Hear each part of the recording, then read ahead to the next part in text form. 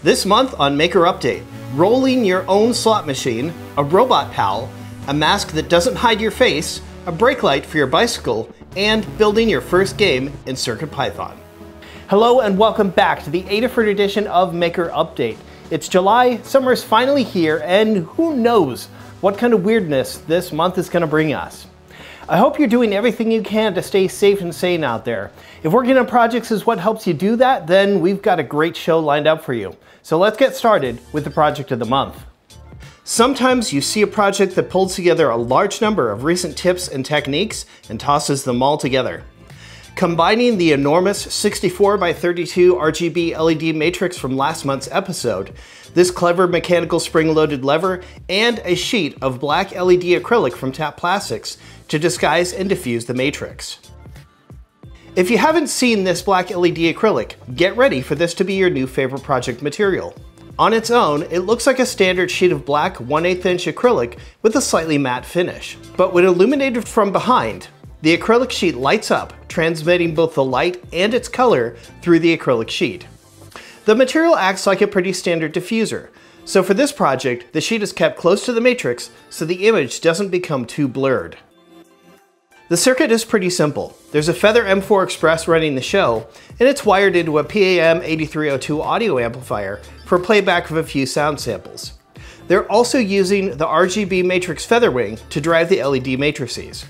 Typical of the Ruiz brothers, they've also supplied files for the 3D printed parts. Because most of the structure is provided by the matrix, the part list is pretty small. But because of the size, your printer will need to be able to print parts as large as 265mm. You can find STLs for the printed parts, the bill of materials, and the code following the link down in the description. Time for the news. Seeed Studio recently released the Wio Terminal. The Wio Terminal is an enclosed IoT device that features a 2.4-inch LCD screen, Wi-Fi and Bluetooth support, and plenty more. But the real treat here is its AT7051 microcontroller, so it offers full support for CircuitPython and the Arduino IDE. It's also jam-packed with sensors, so this should make a great starting point for a number of different projects. And in case you missed it, after spending weeks just focusing on producing PPE and life-saving electronics, Adafruit is back open for business and ready to process your orders. I've placed 2 orders with them in June already. They're still giving some preference to COVID essential orders, but if you're in a rush, every product in Adafruit also has a direct link to order it via DigiKey. Go buy cool stuff and then make cool stuff. Back to more projects, John Park has created this 3D printed desktop companion for everyone's favorite RoboBro, Pathfinder from Apex Legends. It's got a pretty lengthy bill of materials, and this project isn't for the faint of heart. There's a Pi portal in Pathfinder's chest that replicates the character's own screen display, as well as driving his interactions. A single NeoPixel illuminates his eye. It's a great project, and a cool opportunity to celebrate a remarkable character. Aaron St. Blaine has this tutorial for making a no-sew face mask that features a window for your mouth. It might seem superfluous, but windows like these are really important in helping convey your emotion through your facial expression. More than that, deaf and hard of hearing people can better read your mouth movements, allowing for easier communication. And facial expression is a huge part of communication in American Sign Language. Face masks that allow the ability to see the wearer's mouth are huge equalizers in accessibility. And so is this project. Since all the seams are made using E6800 glue, you don't even need a sewing machine or sewing skills to build it. Just some tea towels and a transparent plastic cup. CircuitPython and Adafruit hardware are becoming an increasingly competent game development platform for simple games. Liz Clark built this Blinka jump game for the Pi Badge, and it takes its inspiration directly from the Internet Offline game built into the Google Chrome browser.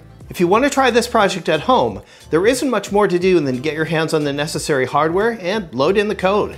Still, it's cool to see what you can do with CircuitPython. This month's community project is one that's been on my brain for a while now. How to build an interactive brake light for a bicycle. Dylan Harada used the NeoPixels and the accelerometer of the Circuit Playground Express to build a taillight for his bicycle that lights up when he's braking. The code constantly polls the accelerometer for what looks like a deceleration of the board. If it builds up enough likely candidates, the brake lights come on. It's an elegant solution and a lot easier than rigging up a toggle switch to your brake lever. Now for some tips and tools. If you've been wanting to add a display and a custom UI to your portable Raspberry Pi projects, look no further than this 1.3-inch TFT display bonnet. Kattni Rembor has a comprehensive guide up for it that helps you through the process of installing and using the display. There's the easy way to install it that just has you driving the display through Python. But if you want it to run as a full display with access to the frame buffer, you need to do it the hard way, which involves installing a kernel module. The bonnet also includes a pair of tactile switches and a 5-way joystick. You may have heard there's a new camera module out for the Raspberry Pi, the high quality camera. Really, it's just a sensor with an attachment for C-mount lenses that give you the option of some higher quality optics. The Ruiz brothers have published some designs that allow you to attach your Raspberry Pi to the lens mount. There's a skeletal frame that leaves the Pi exposed and a fold enclosure. This is just the printed files. There's no project or controller interface for the camera. That part's still up to you, but it's a great start. If you'd like to learn more about how to build simple games in CircuitPython, don't miss this guide to creating your first tile map game with CircuitPython by Tim C. The guide covers the basics from installing CircuitPython, setting up your image maps, controlling the character, and developing the rules for your game as well as the content. There's a lot to chew through here, but it's a pretty incredible resource. For this month's Adafruit product spotlight, check out the ISM 330 DHCX plus LAS3 MDL Featherwing. This high-precision 9° of freedom IMU is one of the most powerful sensors available to makers now. The accelerometer can report up to 16 Gs, and the gyro can report at a resolution of up to 4000 DPS.